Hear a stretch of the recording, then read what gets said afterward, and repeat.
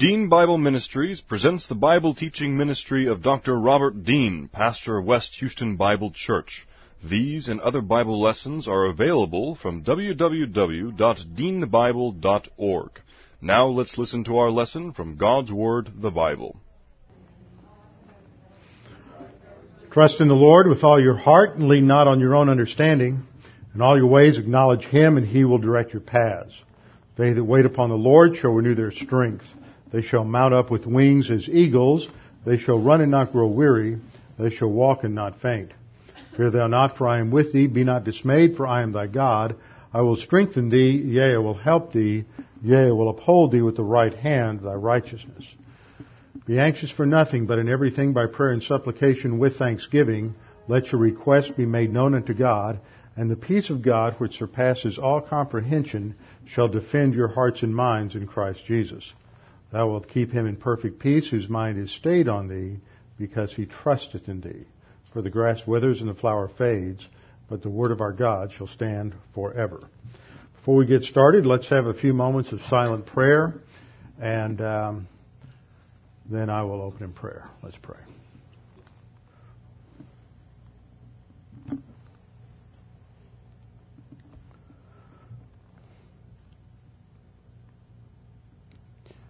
Father, we're indeed grateful that we can come together tonight to just be encouraged, strengthened by your word, reminded that everything that we have comes from you.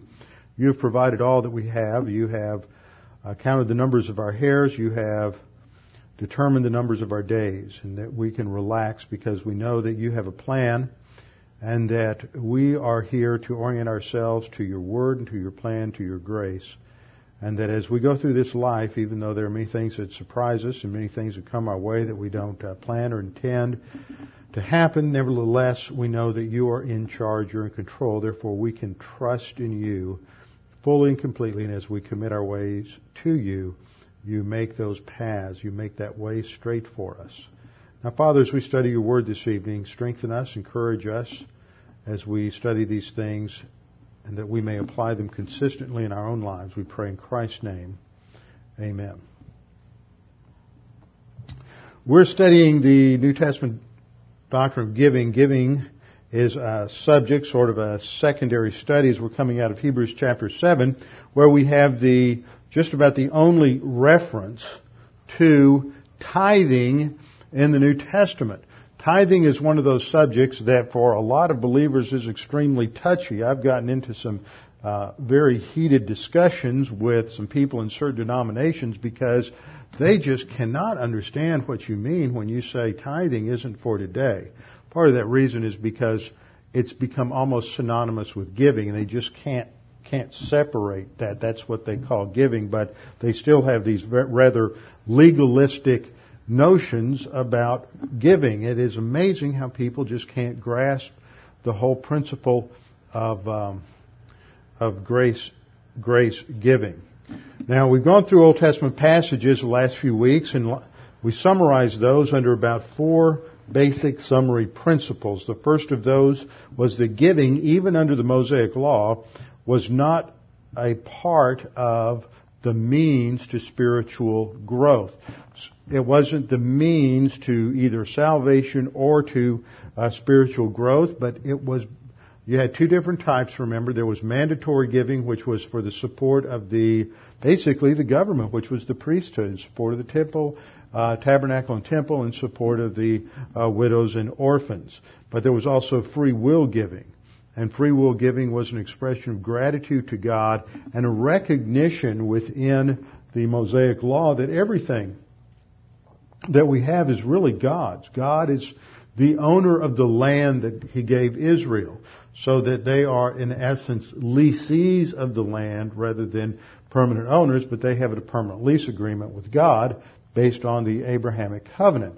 So within the Mosaic Law, there's this attitude that everything that a person owns has God's name stamped on the title deed, and that in the concept of a sacrifice or an offering, you're simply returning to God that which is His, and it's an act of recognition that God has ownership rights for everything in our life.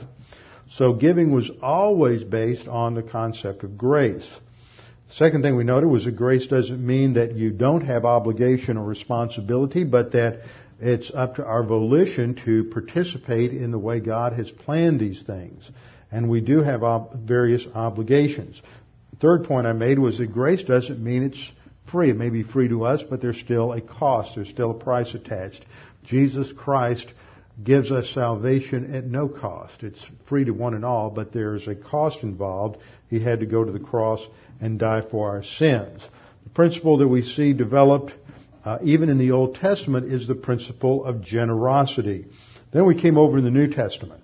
I started going through the doctrine of tithing in the New Testament, and just to, without going into a lot of detail, just summarize those points. First point was that tithing is mentioned in the Gospels only in reference to the practice of the Pharisees.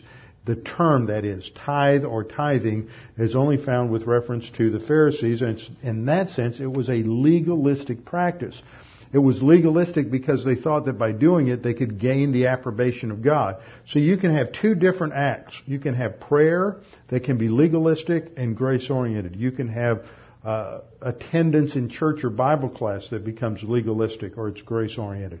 You can have witnessing that becomes legalistic or grace-oriented. Anything can become legalistic because you're doing it in order to get God's approval. You're doing it to get brownie points for God, and anything can be perverted. And that's exactly what happened. Remember, Paul said in Romans 7 that the Mosaic law was righteous, good, and holy.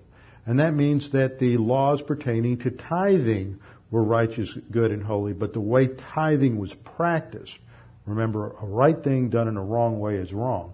The way tithing was practiced by the Pharisees was a way to manipulate the favor of God, and so that's why it became legalistic. A lot of people throw this term legalism around in an inappropriate way. People say about someone perhaps who is very concerned about always doing things the right way, appropriate conduct, very sensitive to moral issues, very sensitive to being obedient to Scripture. There are those who say, oh, they're just legalistic. They're not legalistic. They're just concerned about doing the right thing. Legalism has to be correctly defined. Legalism is the attempt to gain God's favor on the basis of what we do, as opposed to what Paul says is that in response to what God has done, we should live a life in gratitude to Him. And they may, in some ways, look the same on the outside, but only God knows the heart or what the internal motivation is. So the first principle was that the tithing is mentioned in the Gospels with reference to the legalistic practice of the Pharisees.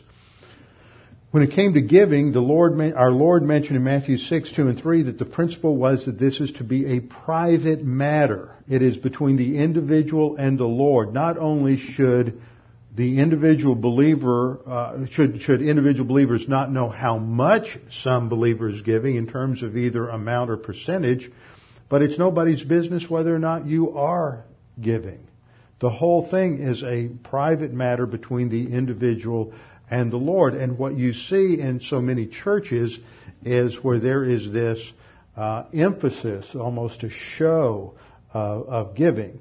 And you've got to be careful not to overreact and go in the other way. As I pointed out last time, there are some churches who overreact in the other direction, and they'll hide the offering box and stick it back in the corner of the nursery under a flower pot, so it makes sure nobody can find it. I'm being a little facetious, but they make it almost difficult to give, impossible to give. It's hard to find how to give, and you don't want to overreact because that's just as wrong in its way as what it's reacting against. You just want to be relaxed about the whole thing, and it's between the individual and the Lord, remembering that God will always supply that which is needed.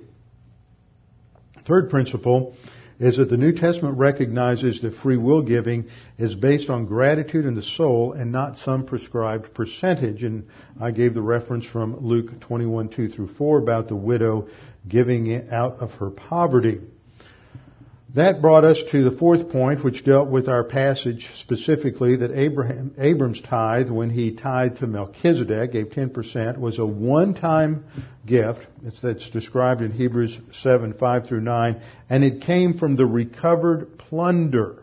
It didn't come from all of his possessions, if you read the text. It came from his plunder, not everything that he had before that. So this, if we were to apply this passage the way the tithers want to apply it, they'd get a lot less money than what they're trying to get. Unfortunately, it's just used to manipulate people by guilt, and that is a violation. If you're giving out of guilt, you're violating our various passages in Scriptures we'll see this evening. Fifth point then is that tithing is not a synonym for giving and isn't a substitute for grace giving. Tithing was a mandatory form of giving, but don't use the phrase or think of it as simply a synonym for giving. Tithing was something completely different. Now that brings us to the sixth point, which is that the New Testament principles for grace giving are located in three central passages that I want to look at this evening. The first is Romans 12:8. And it magically appears on the screen. Romans 12:8. The second is 1 Corinthians 16, 1 through 4. And the third is 2 Corinthians 9, 4 through 15. So we'll start with Romans 12:8. This sets a summary foundation for the principle of giving. It's talking about spiritual gifts in context. Well, let's just turn there in our Bible. Sometimes when I put everything up on the overhead, I'm afraid people are learning to come to Bible class and never go through their Bibles anymore. Romans chapter 12, verse 8. The context is talking about spiritual gifts, and there are 7 spiritual gifts that are listed in verses 6 through 8. And they have to do with prophecy and service and teaching and exhortation, leadership, and mercy. And I left out the one we're talking about, which is giving. So it's talking about giving, and it's talking about the spiritual gift of giving in this passage. And that is specifically the reference because it's talking about how a person should exercise that spiritual gift. But the principle still applies in terms of the use of the gift. The one thing that's interesting is everybody has a spiritual gift. But of most of the spiritual gifts, ignoring the sign gifts since they ended with the destruction of Jerusalem by the close of the canon, but with all of the spiritual gifts, every Christian is expected to function within the category of all the spiritual gifts. So just because you don't have the gift of giving doesn't mean you shouldn't give. Just because you don't have the gift of witnessing doesn't mean you shouldn't witness. Just because you don't have the gift of leadership doesn't mean you shouldn't lead, because in some realm of your life you are a leader, either as a parent or as a husband or as in participation of something at school or work or in the military. Leadership, you operate at some level in terms of leadership. So the principle for giving is, as it's translated in the New American Standard, is with liberality. Giving with liberality. And I don't think that catches the meaning of the Greek word. If you just look the Greek word up in a couple of basic Greek dictionaries, you get something like what I have up on the screen. The Greek word there that's translated with liberality is in, the Greek preposition in, plus the noun haplotes. And it has to do with single, that is, in the sense of being single-minded, not having an ulterior or double motive. It's used to indicate that which is simple or pure, sincere, faithful, or it indicates a plenitude. That's a fancy word for generosity. In the New Testament, the writer says that it's only used only in a moral sense as the opposite of duplicity, meaning sincerity, faithfulness toward others, manifested in helpfulness and giving assistance to others. It's equivalent to being faithful and benevolent. Well, when I think of liberality, I don't necessarily think of being faithful. benevolent, yes, in the sense of generosity. However, the basic idea of this word is of something that is done with a genuine, sincere attitude. There's no sense of guilt manipulation. There is no sense of trying to impress God or anyone else with giving. It is giving the gift with no strings attached, without any reservations, without any hidden agendas. Often you have people say, well, I've given X number of dollars to the church and I just don't like the way they painted the Sunday school building, so I'm not going to give them any more money. Or they're doing something or not doing something the way you think they ought to be doing it. Or give to a seminary and say, well, they're not teaching this favorite course that I think ought to be taught the way I think it ought to be taught, so I'm not going to give any more money. That's not grace giving, because there's no Christian organization that's always going to do it right. This church leadership isn't always going to make wise decisions. We're not perfect. The seminaries don't do that. People make mistakes. People are sometimes looking at things from a different perspective than we are. And when we give, we're supporting the mission of a ministry. We're supporting the leadership of that ministry, and it is given as unto the Lord. And once it leaves our fingers, that's it. It is totally up to the Lord, and we should forget about it once we make that decision. I'm not talking about if a school or ministry or church shifts their position or begins to teach that which is erroneous, or their doctrinal position shifts, or something of that nature. So we give freely as unto the Lord. That's the idea there. The person who gives freely as unto the Lord without reservation. And of course, I think it's the concept of benevolence or generosity is also present there. Now that's our first passage. That is a summary understanding of the concept of giving in the New Testament. Now let's go to 1 Corinthians chapter 16. 1 Corinthians chapter 16. Paul went on 3 missionary journeys and a 4th trip that I believe he went on as he was taken to Rome, and then he went beyond there. At the end of the first missionary journey, now remember this is one of those teaching moments that you'll capture the chronology of the New Testament. At the end of the first missionary journey, he wrote 1 epistle. At the end of the second missionary journey, he wrote 2 epistles. At the end of the third missionary journey, he wrote, anybody want to guess? 3 epistles. And then when he was imprisoned in Rome, he wrote 4 epistles. It's just real easy. If you can count to 4, you can pretty much remember all of that. So it's not real tough. At the end of his second missionary journey was when Paul goes to Ephesus for a short time. And it is from Ephesus that he writes back to Corinth, and he writes First Corinthians. So that is what he writes then.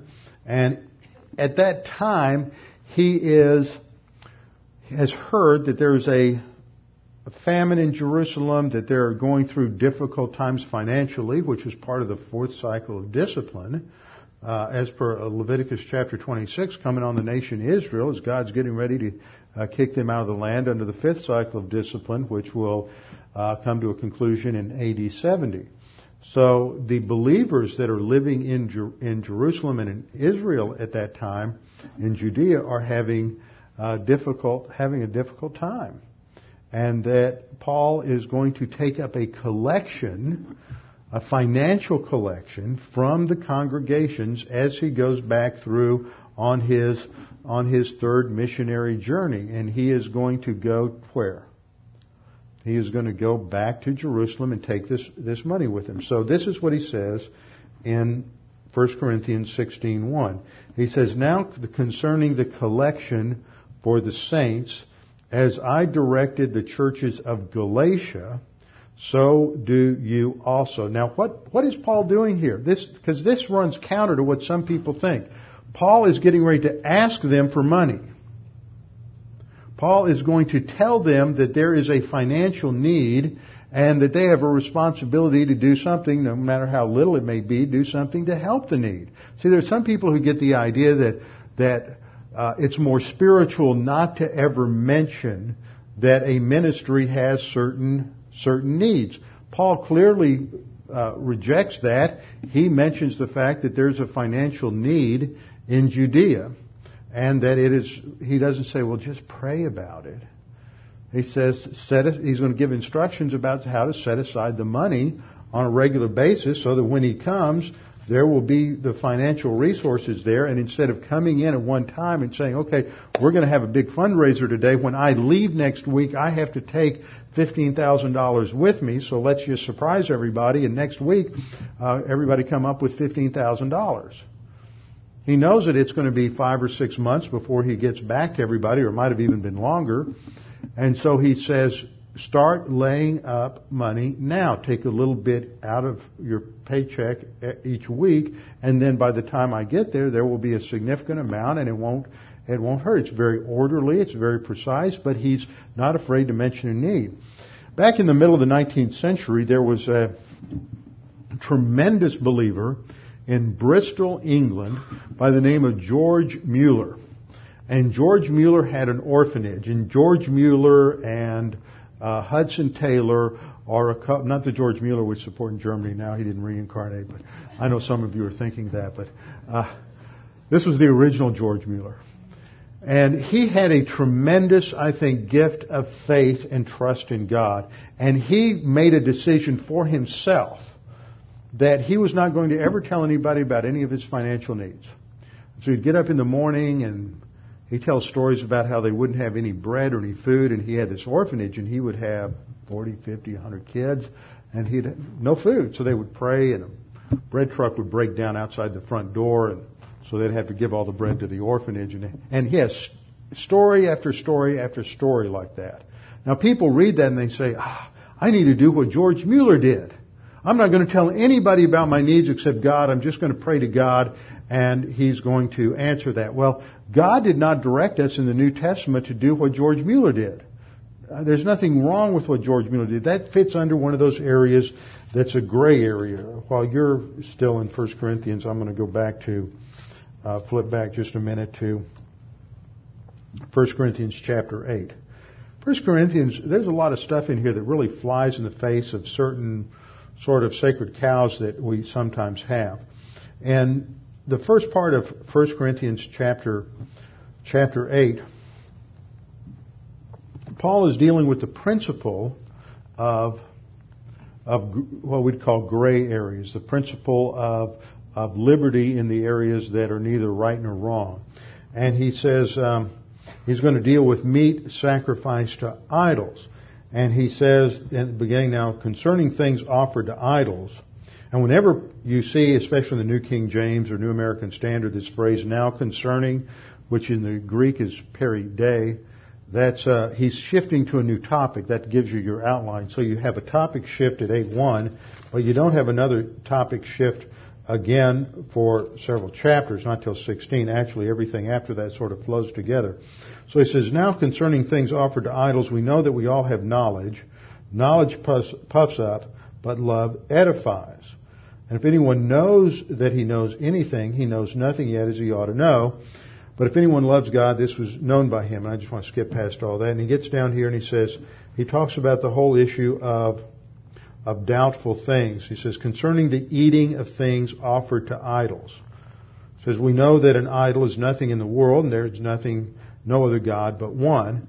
And where he's going to go with that is to warn them about whether or not they should eat meat that had been sacrificed to idols. Some people said, no, you shouldn't, because that would indicate you're validating the idolatry, and so it's wrong. Others said, well, the idols are nothing. They're just stone. There may be a demon there, but they don't have any reality there. It's fine to eat the meat.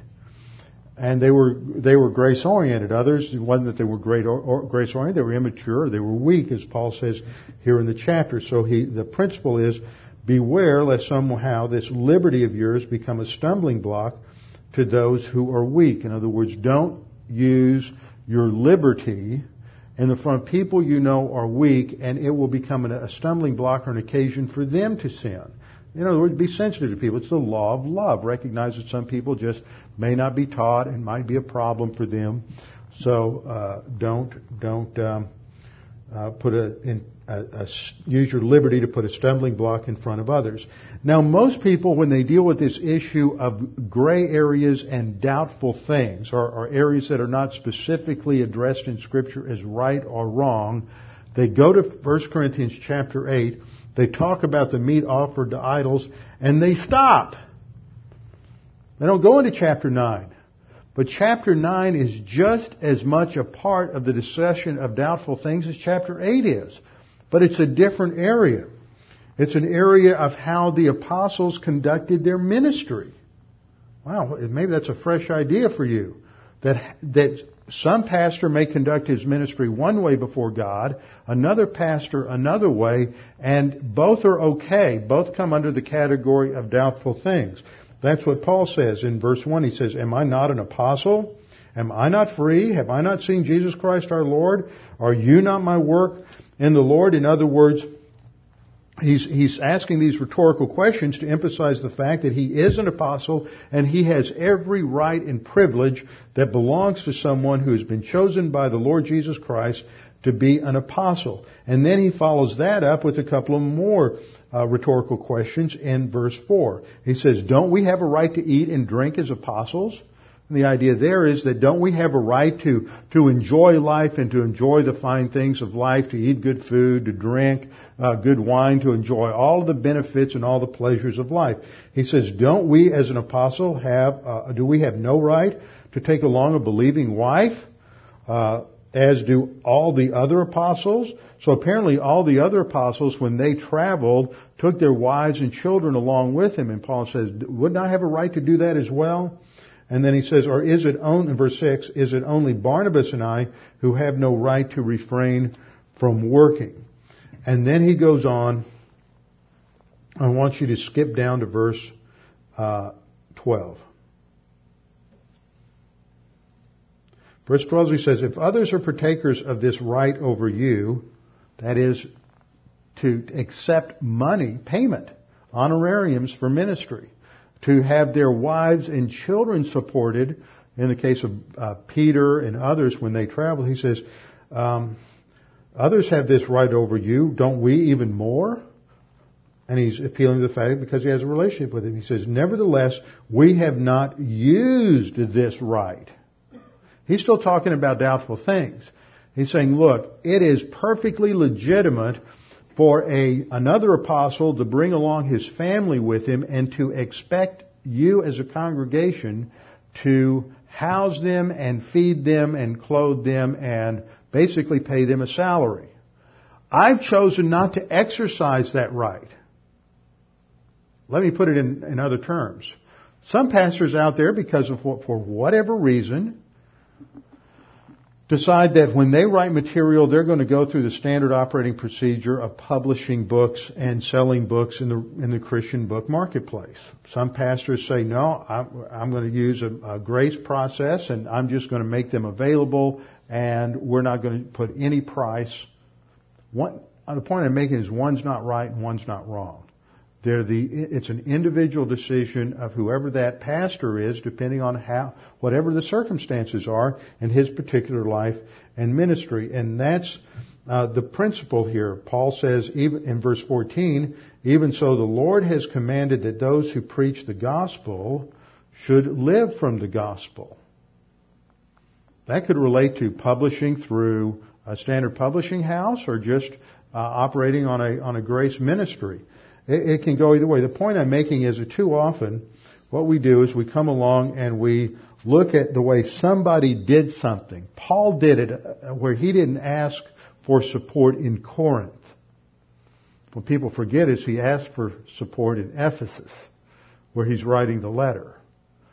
So we look at somebody and say, look, they did it this way. Look how God blessed them. Now let's make that an absolute way, and we all have to do it that way. George Mueller never mentioned that he had a financial need.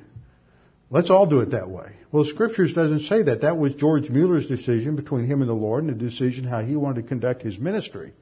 And it was fine, and it was wonderful. It's an incredible testimony, and It's wonderful to read the stories of how God provided, but that's not the only way God provides, and He wasn't following any mandates from Scripture when He did it that way. That was just a decision that He was making that was between Him and the Lord. So, I think there are those who have misapplied some things here. Obviously, we live in an age when you go to many churches and they ask for so much money and they sell everything. And you go and and I've been places where you preach the morning message and the tapes are duplicated and for sale for $10 a piece on the way out the back door before you're ready to go home. All kinds of different ways that people do things. I think there's an overreaction to that when people say, "Oh, we're so tired of hearing everybody trying to twist our arm about money and always taking up a collection and putting a price tag on everything that we're going to hide the basket back in the nursery somewhere, never mention money and never tell anybody what's going on, because if you even do that, you've got to be wrong." See, it's just an overreaction in the other direction. It's legitimate to, I think, on the basis of what Paul does right here in 1 Corinthians 16, to tell people about legitimate needs, as we did at the congregational meeting in February, to let people know we have a plan. Our plan is that we would like to buy land and we would like to buy a building. It's not going to be free. It's going to cost something, and we just put that out, and the Lord's going to provide, and the Lord provides through people. It's legitimate for ministries like Jim Meyer's ministry or Moses Onwabiko or any number of other missionaries to let people know what it is that they need. How many of us have ever seen any headquarters operations of any of these ministries? How many of us know how many computers they need, how many printers they need, how much it costs for them to have internet hookups, how much secretarial help they need? We don't have any idea because we're not local there. Some of these places have been given houses. I know ministries that have houses and yards, and they have to pay landscapers to come and cut the grass and do everything else. So we don't know what's needed, but it's helpful for ministries to just say, "Pray for us about these things." And there's nothing wrong with doing that. I mean, some people have reacted to that, but that's exactly what Paul's doing here. He's saying there's a legitimate need in Jerusalem. There are fellow believers who are starving, who don't have the money. There's no food there. We need to not only pray about them, but when I come, I will take up a collection for them. So he is identifying a need, and he is telling them ahead of time that he will be taking up a specific collection for them. And in verse 2, he gives them the principle. He says, "On the first day of the week, let each one of you lay something aside." Notice he didn't say lay 10% aside. He didn't say lay, he didn't give any qualification, just something. It's between you and the Lord how much you're going to set aside. And this wasn't for the support of the local congregation. This was money that was to be taken back to Jerusalem to help fellow believers there. So this would come under the category, perhaps, of benevolence fund or missionary giving. It says, "On the first day of the week, let each one of you lay something aside, storing up as he may prosper." In other words, it's not on the basis of a percentage, it's the basis on how God has provided for you and how God has taken care of you and how you handle it. And he says that there be no collections when I come. In other words, he's not going to take up a collection when he comes. The money's already going to be set aside. What's interesting to me is sociological studies are interesting every now and then. You don't make policy as a church based on those. You don't base your evangelism methodology on them, which is the standard operating procedure in church growth today. But it's interesting. I'm familiar with a situation not too far from here where there's was a church for sale. And they had about 3.5 acres, and they had 5 buildings on it in a parking lot. And they were asking, I think, around $4.5 million for it. And it was a tremendous setup and a nice church plan. A couple of those buildings had been built within the last 15 years or so. One was kind of their office building. It was, I think, 3 floors. So it was a nice setup. It was bought for, I think, $3.5 million recently by a Korean Baptist congregation that has been meeting for a number of years over at Tallowood. Now, this church that was for sale had a membership. I know at one time they were in 3 services in their auditorium, and that auditorium probably holds about 800. The church that bought it had 100 people in it. They paid cash. Why'd they do that? Because they were Koreans, and Koreans give percentage-wise about 6 times more than Caucasians do. Blacks give 2 or 3 times. I mean, it's interesting, different ethnic groups give differently in their congregations. Just because of the way they approach from their worldview and their culture, how they handle money and prosperity and personal and material possessions.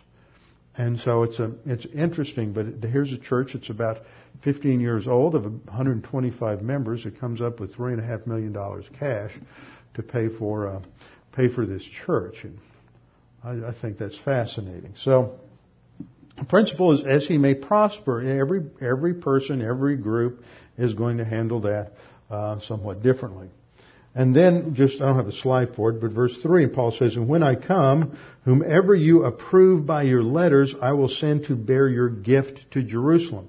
So we see a couple of important principles here. First of all, there's a principle in verse 2 of regular giving.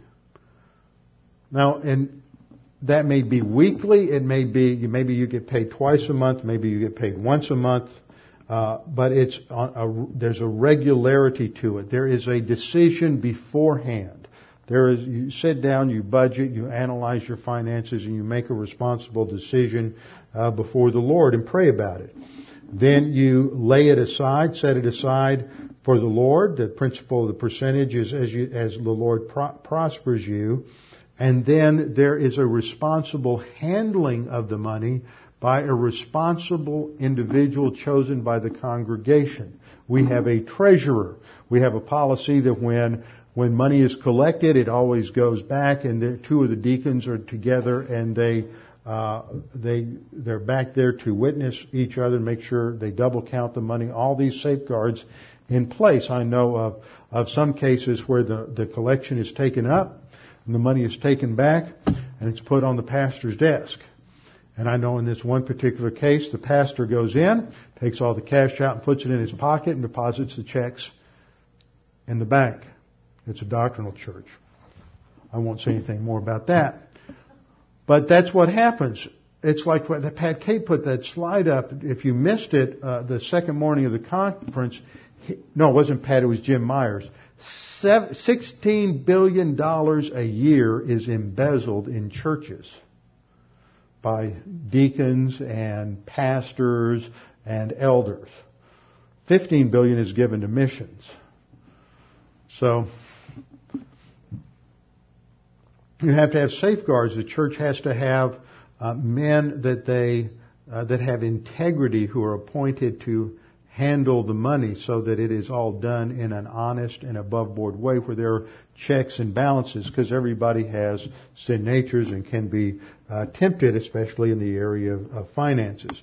So Paul says, "When I come, whomever you approve by your letters, I will send to bear your gift to Jerusalem." It's got to be somebody with honesty, so that they don't decide to take a vacation to Rome or to the French Riviera for a while on their way to Jerusalem. They want to make sure that it gets to Jerusalem. And then Paul says, "And if it is fitting, or if it's proper or appropriate that I go also, they will go with me."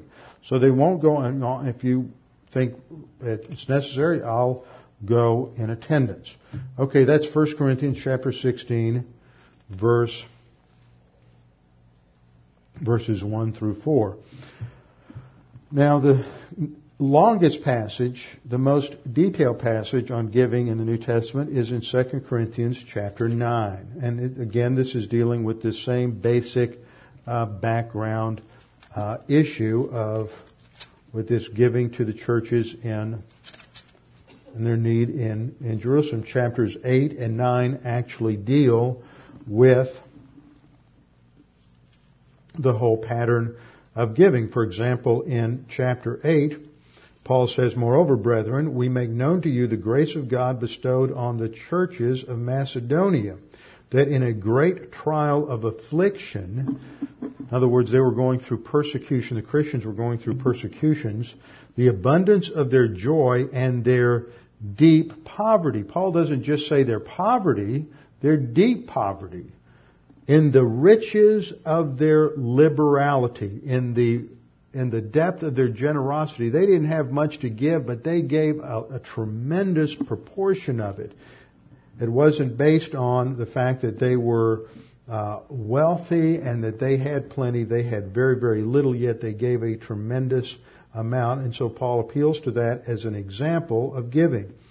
And he gives another pattern in verse 9 of chapter 8. He says, "For you know the grace of our Lord Jesus Christ, that though he was rich, yet for your sakes he became poor, that you through his poverty might become rich." So the standard for grace giving always goes back to that great gift of salvation through the Lord Jesus Christ. He goes on to talk in verse 16 of that chapter about the collection that he had taken up before, that was taken to Jerusalem. And then in chapter 9 he comes down to talk about the giving of that particular gift. And in verse 5 he says, "Therefore I thought it necessary to exhort the brethren to go to you ahead of time and to prepare your generous gift beforehand, which you had previously promised, that it may be ready as a matter of generosity and not as a grudging obligation." That's referring to the collection of that which he had instructed them about in 1 Corinthians chapter 16. He sent men ahead in order to collect that gift. It was made up of money which we might call pledges. Now, sometimes that's a very abused system in the way a lot of churches give, but it's not necessarily or inherently wrong, because Paul points out here, he says, this is amount of money, a gift that you previously promised. It was based on your generosity. It wasn't based on guilt or arm twisting or any of that, which is too often what happens in situations today. And then he gives a principle related to giving in chapter 9, verse 6. He says, "But this I say, he who sows sparingly," that is in terms of giving, remember, "will also reap sparingly. And he who sows bountifully will also reap bountifully."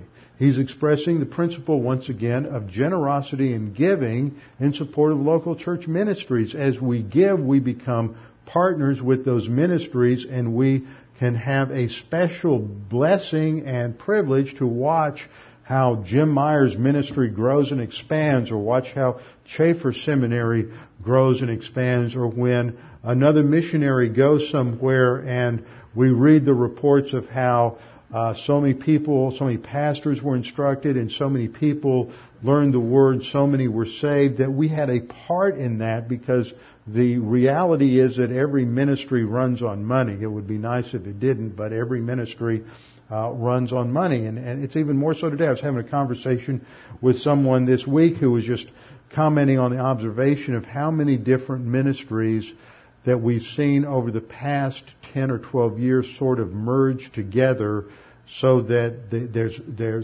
they can benefit from the finances, because with the cost of computers, every ministry has to have computers and internet and printing, and all these overhead costs soar, that if you could just combine some where they could combine their overhead, then it would make things a lot more efficient.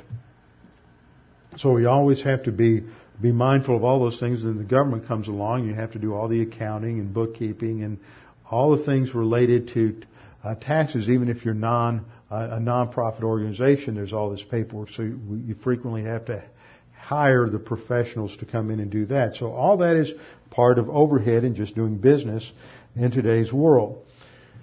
In verse 7, Paul makes the statement that we're all familiar with. "So let each one give as he purposes in his heart."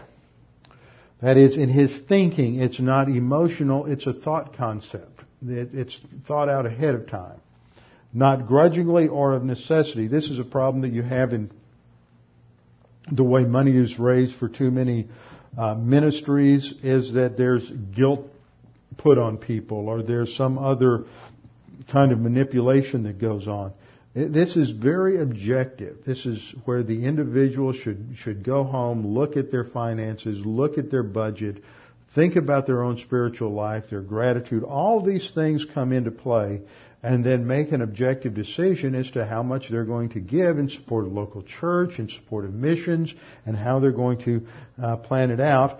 And the bottom line is God loves a cheerful giver. And the idea translated cheerful is the idea of someone who is grace-oriented and generous. It's a synonym for that word we saw over in Romans, and it has that idea of liberality to it, of generosity and benevolence. And it's given without any strings attached. And verse 8 is the underlying principle that God owns everything that we have. God is able to make all grace abound to you, that you, he says to the Corinthians, always, notice how many times you have the word related to all here. You have, in the Greek, the root word is pas, P-A-S. And sometimes it has a different ending. So we have the phrase panti, pantote, pasan, right in a row. There we go. Always, having all sufficiency in all things. Remember the exercise we did when we went through Genesis chapter 8, and we circled every time there was a use of all or every, when during the time of the Noahic flood and all the mountains were covered and all life was killed, and we indicated this universality there. That's the same idea here, that God's grace is sufficient for everything, and He will provide for the believer who is involved in grace-oriented giving. This isn't to be taken to the irresponsible extreme of the health and wealth crowd that says if you give so much, God's going to be obligated to give it all back to you tenfold. But God is going to supply the need for the believer. That's exactly what Paul is saying in this particular verse. That there will be a provision, abundance for every good work. God will provide that which is needed. And then he quotes from the Old Testament in verse 9. From Psalm 112, verse 9. He quotes, as it is written, He has dispersed abroad, He has given to the poor, His righteousness endures forever. So in verse 9 and on, we see the principle that God is the one who ultimately supplies for the gift. I don't have verse 10 on a slide, but in verse 10 we read, Now may He who supplies seed to the sower and bread for food supply and multiply the seed you have sown and increase the fruits of your righteousness. So that giving is under the category of a fruit or production of righteousness. That means it flows out of the integrity of the believer's soul, not manipulated, not out of guilt, not out of any of these other false motivations. And in verse 11 he concludes by saying, While you are enriched in everything for all liberality which causes thanksgiving through us to God. So what we see here is that Paul's not afraid to talk about giving. And one reason I make that point is I also see this in some pastors, especially young pastors, and I know when I was young I had a certain hesitancy about ever talking about money. One reason is because we live in this culture where you have a lot of preachers who are always talking about money. And so we have this problem of going to the other extreme. But what we see in Paul is that when it's time to talk about giving and money and there's a need, then you need to talk about money and giving and what the need is. And there's nothing wrong with that whatsoever. And there's nothing wrong with challenging people to the fact that there are financial needs, and God doesn't just drop money out of heaven. That God supplies the need through believers who are grace-oriented and who are responding to that particular need. There is a responsibility on the part of believers to be involved in giving. That's not legalism. That's just still part of grace. Nobody's telling you how much. Nobody's looking over your shoulder. And nobody is twisting your arm. But giving is part of the responsibility of the spiritual life of every believer. Now, the problem that we have in our culture is materialism. And Paul addresses this in 1 Timothy chapter 6, verses 6 and following, 6 to 11, and then 17 down through 19.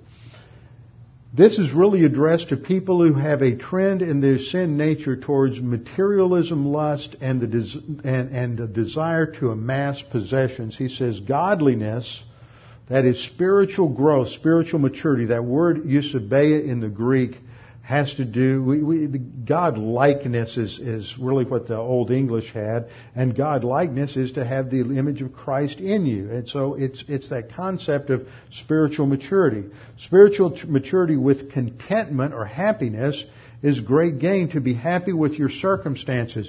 Paul addresses that in Philippians chapter 4 when he talks about, I know how to abound and I know how to be abased. I can do all things through Christ who strengthened me. Now, a lot of you memorize that verse all by itself in Philippians chapter 4. I think that's verse 13. I still remember singing that as a chorus in Sunday school. I can do all things through Christ who strengthened me. And you think the all things means anything I want to do, right? No, if you look at the context, what Paul is saying in verse 12 is, I know how to be abased, I know how to be abound. In other words, I know how to be poor. I know how to not have anything. And I know how to have prosperity. I know how to abound. Everywhere and in all things I have learned both to be full and to be hungry, both to abound and to suffer need. I can do all things. What are the all things in context?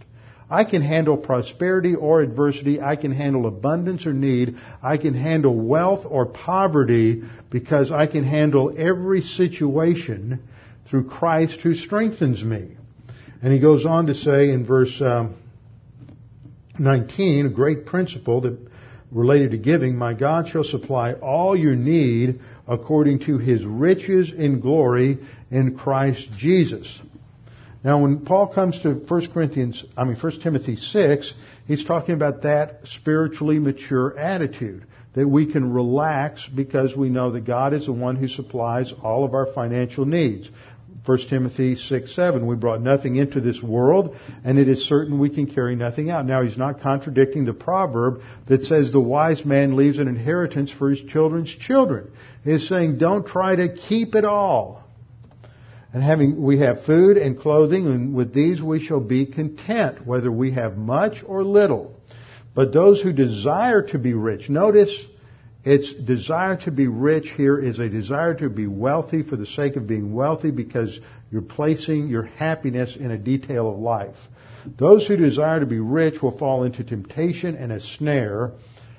Why? Because they're thinking that something in the cosmic system will give them happiness and meaning and purpose. They make an idol out of money. In Colossians 3, Paul calls that greed is idolatry. Those who desire to be rich fall into temptation and a snare, and into many foolish and harmful lusts which drown men in destruction and perdition.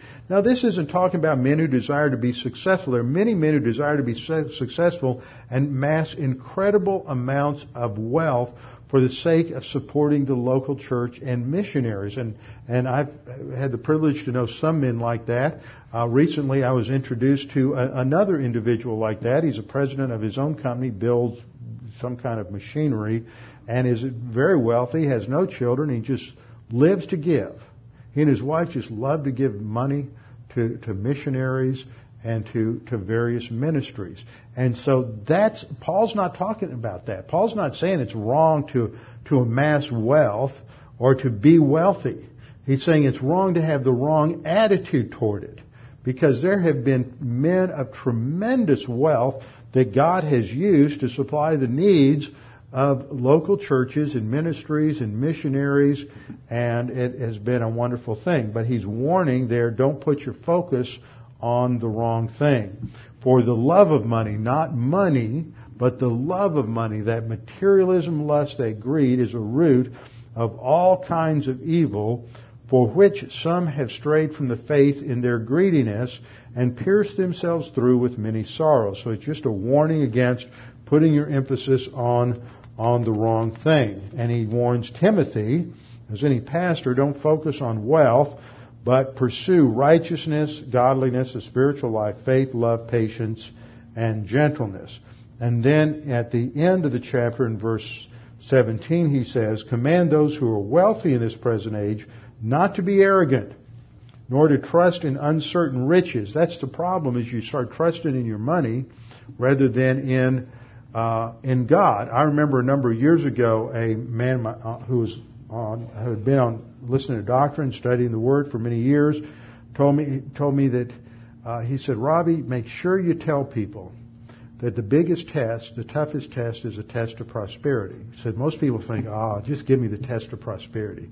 He said, when I didn't have anything, and I wasn't sure if I could pay my bills or pay my employees at the end of every month, I listened to a tape or two a day, and I prayed a lot, and I was dependent upon the Lord conscientiously day by day. But when I got successful and had one of the biggest companies of my kind in my state and had a tremendous amount of wealth, I got to listen to a tape every day. It was hard. I didn't feel I needed to do that every day. And it's hard to keep those priorities straight because your survival isn't dependent on it. But the reality is when you're wealthy, your survival depends on it even more because you need to pass that prosperity test. Verse 18, Paul puts the focus on the right thing. Let them do good, that they may be rich in good works, ready to give and willing to share. That's that grace orientation.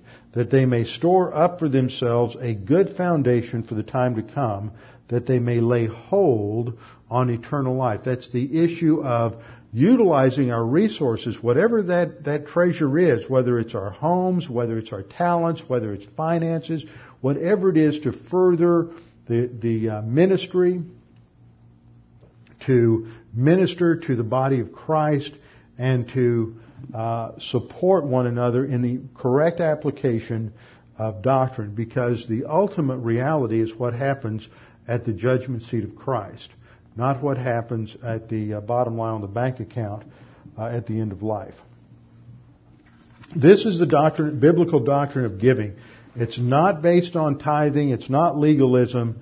It is based on grace. And grace giving, I remember years ago reading a book on giving by Dr. Ryrie. He said the person who believes in grace giving really ought to give more simply because they understand the dimensions of what happened at the cross. Let's bow our heads in closing prayer. Father, thank you for this time to study this important doctrine. May we be responsive to the challenge of your word under the teaching ministry of God the Holy Spirit. We pray this in Christ's name.